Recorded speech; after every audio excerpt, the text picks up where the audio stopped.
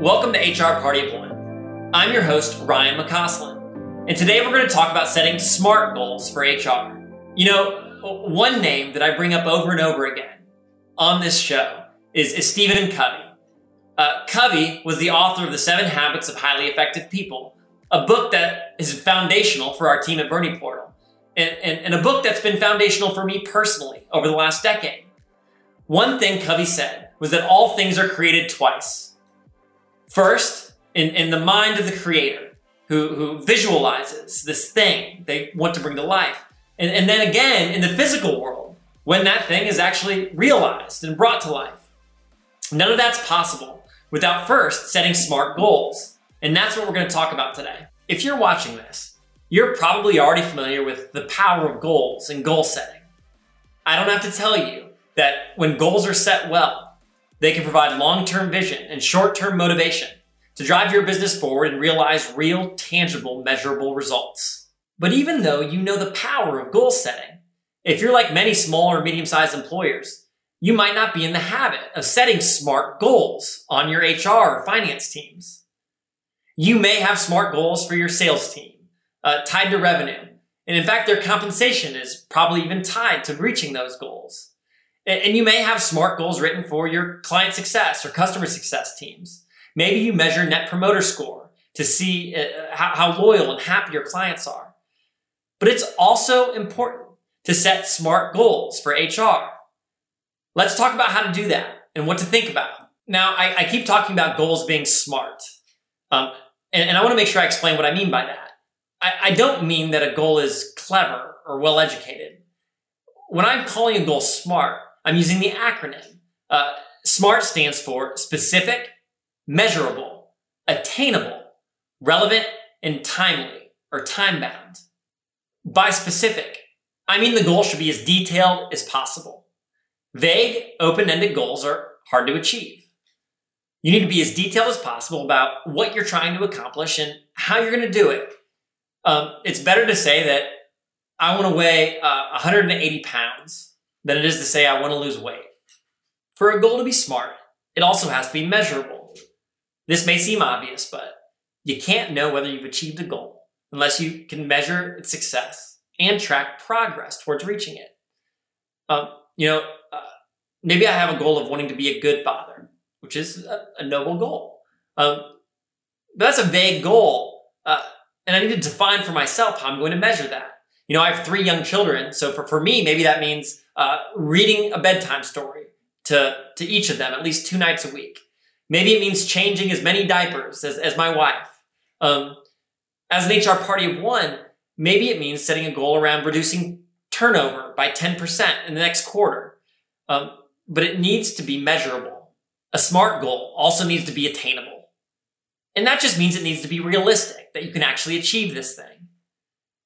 The last thing that you want to do is set a series of unrealistic goals that, are never met and damage morale on your team. But that doesn't mean that it can't be ambitious. There's a thin line between setting a goal that's completely unrealistic and one that's a stretch goal that's ambitious and will require a lot of work, but can be achieved with that work. In 1961, American President John F. Kennedy said we were going to the moon. But why, some say, the moon? Why choose this as our goal? And they may well ask, why climb the highest mountain? Why, 35 years ago, fly the Atlantic? Why does Rice play Texas? We choose to go to the moon. We choose to go to the moon.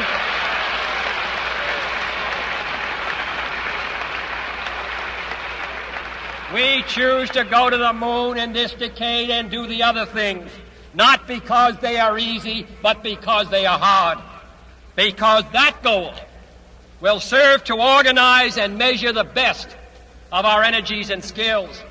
Because that challenge is one that we're willing to accept, one we are unwilling to postpone, and one we intend to win, and the others too. 9 years later, or 8 years later, we did it in 1969. And you need to know the difference between a goal that's a stretch goal, that's ambitious, and one that's just unrealistic. A SMART goal also needs to be relevant. And that just means it needs to be within your circle of influence as an HR party of one. Just because a goal is good for the organization doesn't mean it's one that should be your goal. Here's an example. Maybe your organization has a goal of releasing a new product feature on your software before the fourth quarter. Great goal for the organization. Probably not within your circle of influence, and therefore not a smart goal for HR. And finally, a smart goal needs to be timely. You need a deadline. It's not enough to say that you want to run a marathon. You need to say, I want to run a marathon before I turn 40. With a big, ambitious goal especially, you need to set a deadline so that you can have the urgency, which is going to be necessary to bring that goal to life and to actually reach it. Now that we've defined what a smart goal is, here's a real example for HR parties of one. A goal that isn't so smart might be, I want to hire people faster. The smart goal equivalent of that would be, in order to increase hiring efficiency, lower cost to hire, and to hire top talent, I want to reduce our time to hire from 30 days to 20 days by the end of the second quarter. That goal is specific. I want to reduce our time to hire. It's measurable to 20 days and attainable from 30 days to 20 days, not from 30 days to 5 days.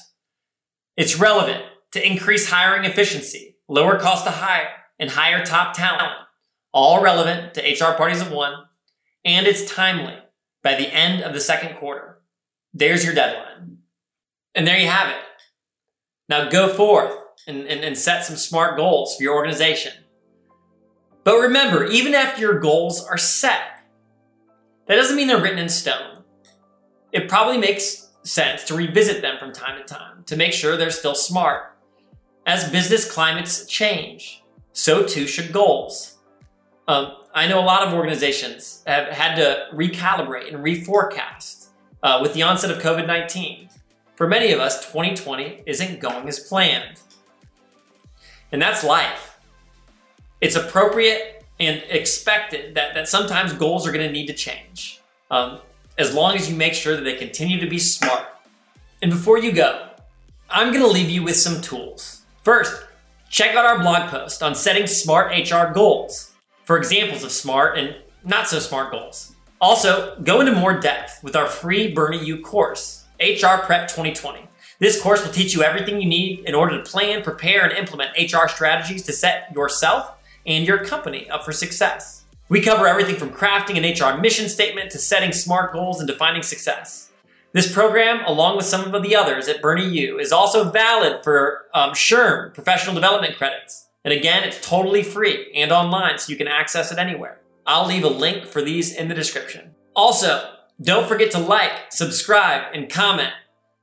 We'd love to hear from you and what your experience has been with your organization setting smart goals.